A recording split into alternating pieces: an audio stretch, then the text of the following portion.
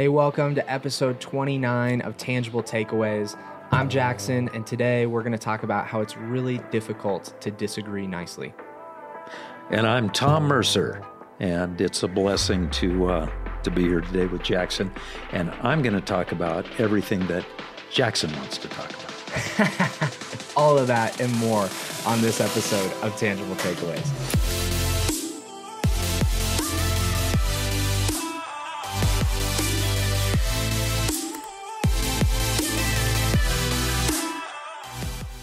Hey, welcome to episode 29 of Tangible Takeaways. Tom, thanks for being on. Yes, you're very welcome. Thanks for asking me. Yeah. I mean, you've been doing this for how long? 29 episodes, 29 weeks now. It's good to be number 30. Yes. Yeah, Well, we're glad to finally on get you anybody's on. list. Yeah. Thank you, Jackson. No, it'll be good. And full confession, we had a guest speaker here this weekend, Eric Thomas. He did a great job. I wasn't here this weekend.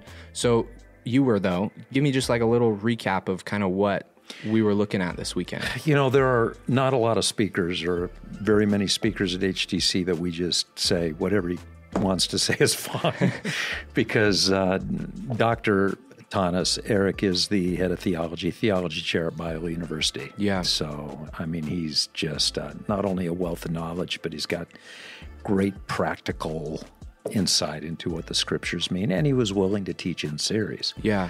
You know, some guys will come and just give you one of their top 10 messages, but he just dove right into the first part of 2 Peter chapter 2, which is where we're at in our knockoffs series. And so it's all about false teachers. And so there are really 5 points. He kind of laid it out at the beginning. Who are the false teachers? Yeah. And what do they teach? Who is God? And what does he teach? And then how do we respond? He looked at it like who, what, how. It was kind of weird, though, because the congregation walked in at all our campuses, and they saw a blank piece of paper for the note sheet. Yeah, they're like, they're what not is used this? to that. They say, what is this? He's not going to say anything. Yeah. No, it was rich. Yeah. Jackson, Man. It was so good. Yeah, I'm definitely going to have to go back and watch it on our Yeah. YouTube channel. And you can, too, if you're tuning in and like, man, Sure. I missed it. Yeah. Sure. And No. if you watched it, watch it again. Yeah. I mean, repetition is always one of the primary ways we learn. Yeah. And if you can pick up something from Dr. Thomas, you should probably hear it a few times. And some might look at this topic of false teachers and say, like, man, is that really like a valuable thing for us to talk about? Why is it so valuable for us? Clearly, it's valuable enough to show up in Scripture, not just in 2 Peter, but multiple times. Why do these writers of the New Testament feel such a burden, not just to talk about the truth, but to talk about people who are preaching things that aren't the truth, too? Because the truth matters. Yeah. You know, God is a God of truth. And even the answer to, what does God teach? He teaches us truth. And we saw it even Saturday at the Apologetics Conference, which, by the way, was stellar as well. So good. But our culture has put a full court press, and you're a basketball guy, so you know what that means. Yeah. Keep the team from even getting the ball across court. Yeah. A full court press on separating God's people from the truth, because the truth matters that much. And so, just back to the basketball, visual, that's why a lot of Christians don't score very often, because they have become subjects of this give and take, this tug of war between the enemy and God for truth. Yeah. And so that's why Peter is so insistent, I think. I mean, we can ask him when we get to heaven, but it's kind of just read his letters. He just is so bothered, Jackson. He's so bothered by people who will fabricate ideas, make up ideas. In fact, what, part of Dr. Thomas's text was how they secretly introduce a heresy. They know better. Yeah. And so it's a problem. It's a problem, and it's not new, obviously, because this was written a long time ago. And I do think it's interesting, too, the way that Peter structures it in his letter. Like, initially, he's going to bring up the truth. He starts with the truth. Right. That's the foundation. And then he gets to, now there's this group of people who's going to distort the truth, too. Yeah. And so it's almost like he wants you to see both sides of the coin. You know, like, absolutely, here's the truth. But then also know that you're not going to go through this life without interacting with people who are going to distort the truth, who are going to teach other things, and even in this knockoff series, push us towards cheaper things. And yet, you can't really differentiate at times between authentic truth and what people are able to make seem true because they got such a smooth way of operating, and they got such a kind approach. And this idea of being nice has become such a virtue in our culture that to disagree with anybody is almost like the worst thing you can do, because what will that do to their self-esteem if you don't agree with them? And so we have a lot of our experience. We are able to see, even in the text, that nothing has changed. People are still bent on, should I confront the truth? Maybe I shouldn't say anything, or else maybe they would get their feelings hurt if I told them they were wrong. And I feel like that's because some people feel like they're ill-equipped, right? Or like they maybe aren't spiritual enough or holy enough. Like you see this come up with some different spiritual practices. Like you see some people who have been believers for a long time, they've got maybe a distorted view of baptism, and they're like, I'm just not good enough to get baptized. And it's like, bro, that's like just a natural step in your faith. Like you should get baptized. You believe in Jesus. And there's some of that kind of tension of like, I just don't feel like I'm the person, right? Like, I don't feel like I'm like Pastor Tom, he could do it, but I don't feel like I'm the person to confront those things. Where do we kind of find that confidence to say, man, that's not true? Well, the first thing maybe is to know the truth. That's what Jesus said. Know the truth, and the truth shall set you free. And, you hear people all the time misquote Jesus because that the truth shall set you free. And that's not what Jesus said. He said, first you have to know it. And if you don't know it, you can't own it. And if you don't know it, you don't even know when someone's wrong. You don't know how to evaluate it. That's why we have the Apologetics Conference. That's why we open the Bible every weekend. That's why we provide these questions and these devotional, kind of exercises for people to really dig into the Word of God and know what the Bible says, know what God said. And then when you hear something that's false, you've got that little antenna that says, wait a minute. That doesn't sound right. A lot of what I've been looking at. That just don't sound right. And if you're not at that point in your Christian walk, then you really need to grow. And Jackson, you gotta own it. And that's one of the things that Eric said on the weekend too, which was so good. He said, you can't count on your pastors and your mentors and your Bible study leaders and your small group leaders. This is your life. This is your mission. This is your role as a Jesus follower to know what's true. It's not the church's job to live out your faith for you, but just to equip and prepare you to live it out in your own life. And we'll do our part. We do. We want to do our part. We want to help explain things, or, I love teaching. I know you're a wonderful Bible teacher and you love teaching. But the bottom line is people need to own their own spiritual growth and say, whether or not I learn the truth isn't up to Tom or Jackson or the others at HTC. This is on me, completely on me. There's that level of ownership, and that fits really well even within this theme that Peter's getting at throughout his entire letter of a costly faith. A faith that's going to cost us something. To own your own faith and not just rely on a pastor to own it for you or other people in your life to be passionate about it, but to say, no, I need to be all in on this. I need to devote time and effort and energy to understanding, to embracing what the truth is in my own life. Man, that costs us something. And when you say that, because I'm old school, right? And I'm, older than you, obviously. And just by a little bit. Just by a little bit. And so you have this is going to cost you something. And so I'm thinking, man, people around the world are losing their lives. It's costing them their lives to know the truth. And that's still true today. Yeah. I mean, I've seen that, not personally on site, but have read about and watched and talked to people who have personally experienced that kind of costliness for the truth. But for us, it's just time. It's just time investment. Nobody's going to shoot us for learning the Bible. Yeah. But we just won't take the time to do it. Yeah, we're just too busy watching TV or on Instagram. These guys are dying for the truth, and we won't even bother to own it. Yeah. So...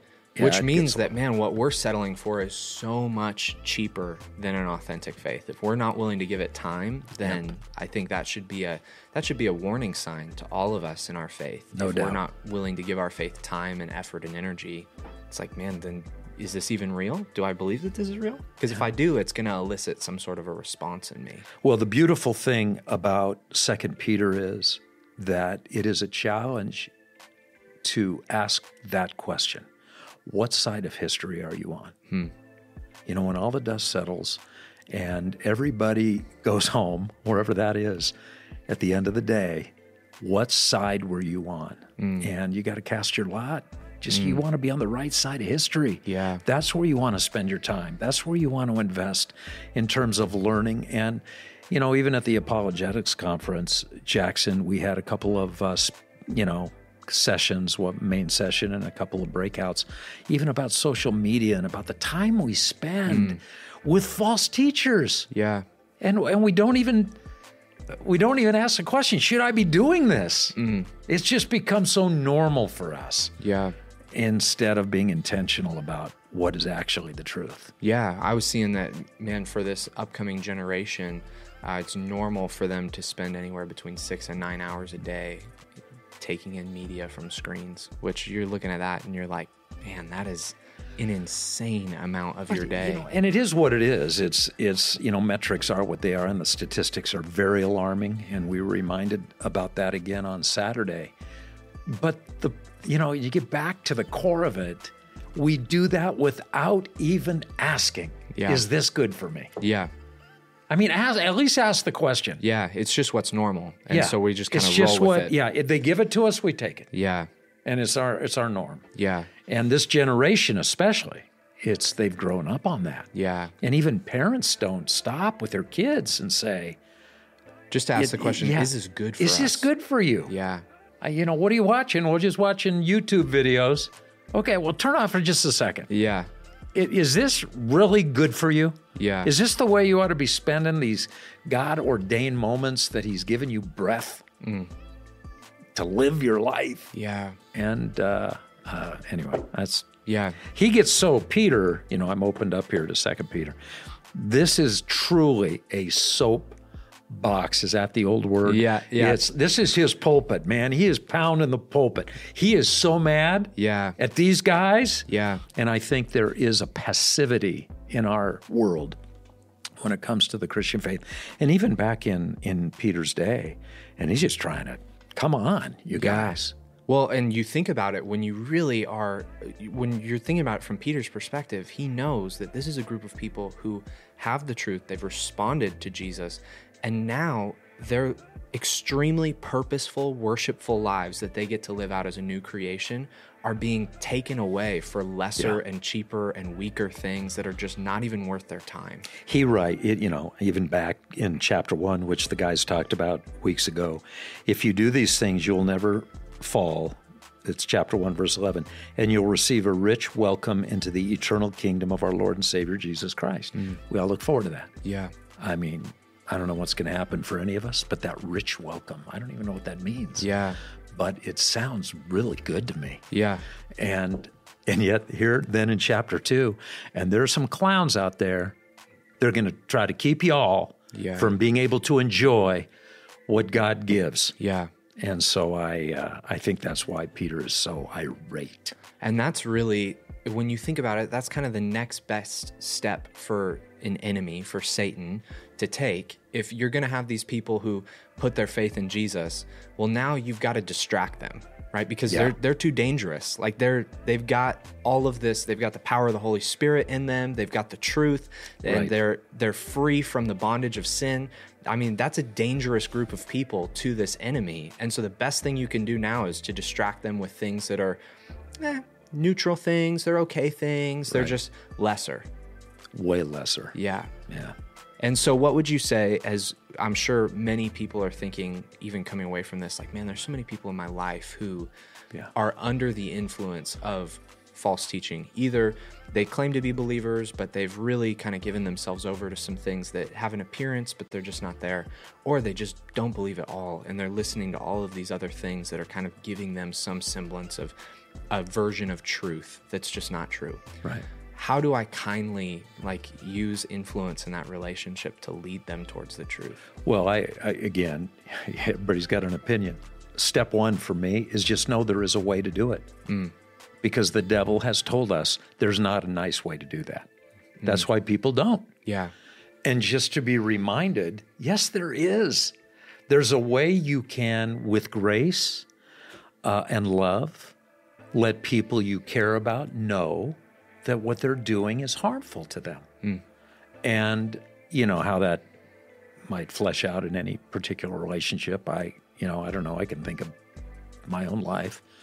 But it is possible. And this is the cool thing about the oikos principle. Jackson, have you heard of that principle? I've heard something about it. Okay, well, let me introduce it to you. Yeah. No, I won't bother. Our audience today probably knows it pretty well. But that's the beauty of it, because the oikos principle identifies where trust already exists. Yeah. And so if I have 8 to 15 people, which I do, and we all do, supernaturally and strategically placed in our lives, in the front row seats of our lives, they already know us. Yeah. They know we love them. Yeah, you don't have to fabricate They know we trust care for with them. Yeah. We're vested in their lives to some degree. Now, if they don't know that, then that's where you start. Yeah. You just start building bridges of love and trust and just be Jesus to them. Yeah, and too often there's so many who start with like, hey, you're wrong. And it's like, you don't even have the foundation to know I'm telling you this because I care about you or I love you. But it's like, no, you're just wrong and I don't know much about you. And that's a really poor foot to start on, instead of saying, I'm just going to invest in love you and show you what it's like to be loved by Jesus. And when there's that moment to just share with them as one whom they already trust. Yeah. To just say, that's not a good idea, man. Or sister. Yeah. Just telling you, that's not a good thing. And let me show you why. Or why I think it's not a good thing. Yeah. And it's on you. I'm going to love you no matter what. Yeah. I'm not drawing a line in the sand here. Yeah. I love you unconditionally. As a friend, which is what friends do. Like, that's kind of built into our life. We have our friends check us and say, I just don't think that's in your best interest. It should be that way. But in this culture we've built, I use the term we loosely, this culture that's been built for us, it's like you can never challenge anybody. Yeah. You have to affirm everything. Yeah. And even if they're walking down a path that we know will lead to their eternal destruction, we just don't have a right you have to say clap that as they go. Yeah, we have to affirm them as they walk. So Dr. Tanis, he had a general session on Saturday too. And I think it was at that one. I don't think it was on Sunday. So maybe our audience, many of them will not have heard that. But he talked about the difference between knowing the Bible and thumping the Bible, being a Bible thumper and a Bible learner. And so it all keeps circling back to the same place, bro. Yeah. You got to know the truth so that you can know when your friends, when your oikos are starting to move in the wrong, harmful direction. Yeah. And then just pray through it. I mean, what's point number 2? You list your oikos, then you what?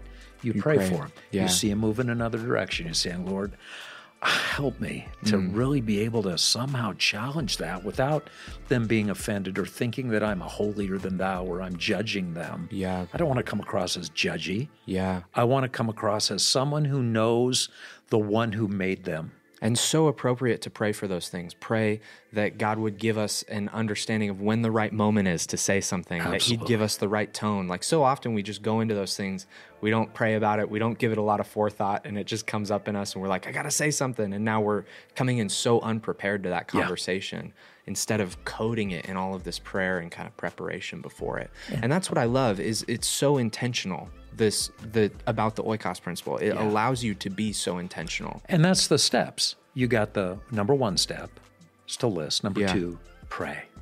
Number 3, invest in them and just make sure they know you love them. Yeah. Make sure they know that. Yeah, that your relationship with them isn't all about, I'm just trying to get you to come to church with me, but I love you as a person. You're not a notch on my belt. You're not somebody I'm going to win a contest at the church. Yeah, if I get a free t-shirt for or something. Yeah, I love you. Yeah. That's investment.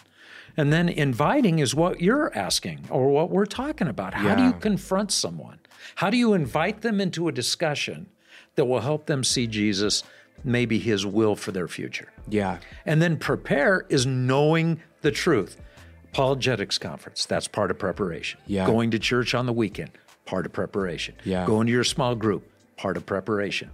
Because if you don't know the truth, you won't even know when your friends are off balance with it. No, that's so good. Man, and so practical too, which I think is so helpful for us here to say, okay, there is a practical way to move forward from this and not just say, because I think so often when we talk about false teachers, the first place people go is like, I got to identify these people and these people and these people. And it's like, man, maybe the reason that we're talking about this is actually so that you can be intentional with the people that you do life with who are subject to these things and saying, oh man, I see how you would think that that's true. I see how that comes across as true. But I know it's leading you nowhere good. Exactly. And so now I need to follow some of these steps, which doesn't start with me confronting them at the beginning, but it's a buildup to that in investing in the relationship. You don't get to, even the confrontation is step 4. Yeah. It's step 4. And for a reason. Yes. And so when you feel like you got to go out and be a Bible thumper instead of a Bible learner, and then praying and investing in those people's lives, developing that trust. No, so good, man. Well, thank you for taking the time, seriously. And I'm 30 on your depth chart, so anyway, I'm honored. No, I love you, brother. Thank you. You do such a great job. Oh, thanks. And seriously, hopefully you've got a great tangible takeaway coming out of the weekend too. We'd encourage you could drop it there in the chat, in the comments, just to let us know. And as always, don't forget to like the video, maybe share it with a friend. And next week, where are we at in 2 Peter 2? Second half of the chapter. You're going after it. It gets more intense. Yeah. I mean, Peter's going after it. If you thought Peter was grumpy this time, he's just going to get, he's more grumpy. Peter. Yeah. So this weekend we got Pastor Tom on. It'll be good. Good. Yeah. All right. We'll catch you guys next week on Tangible Takeaways.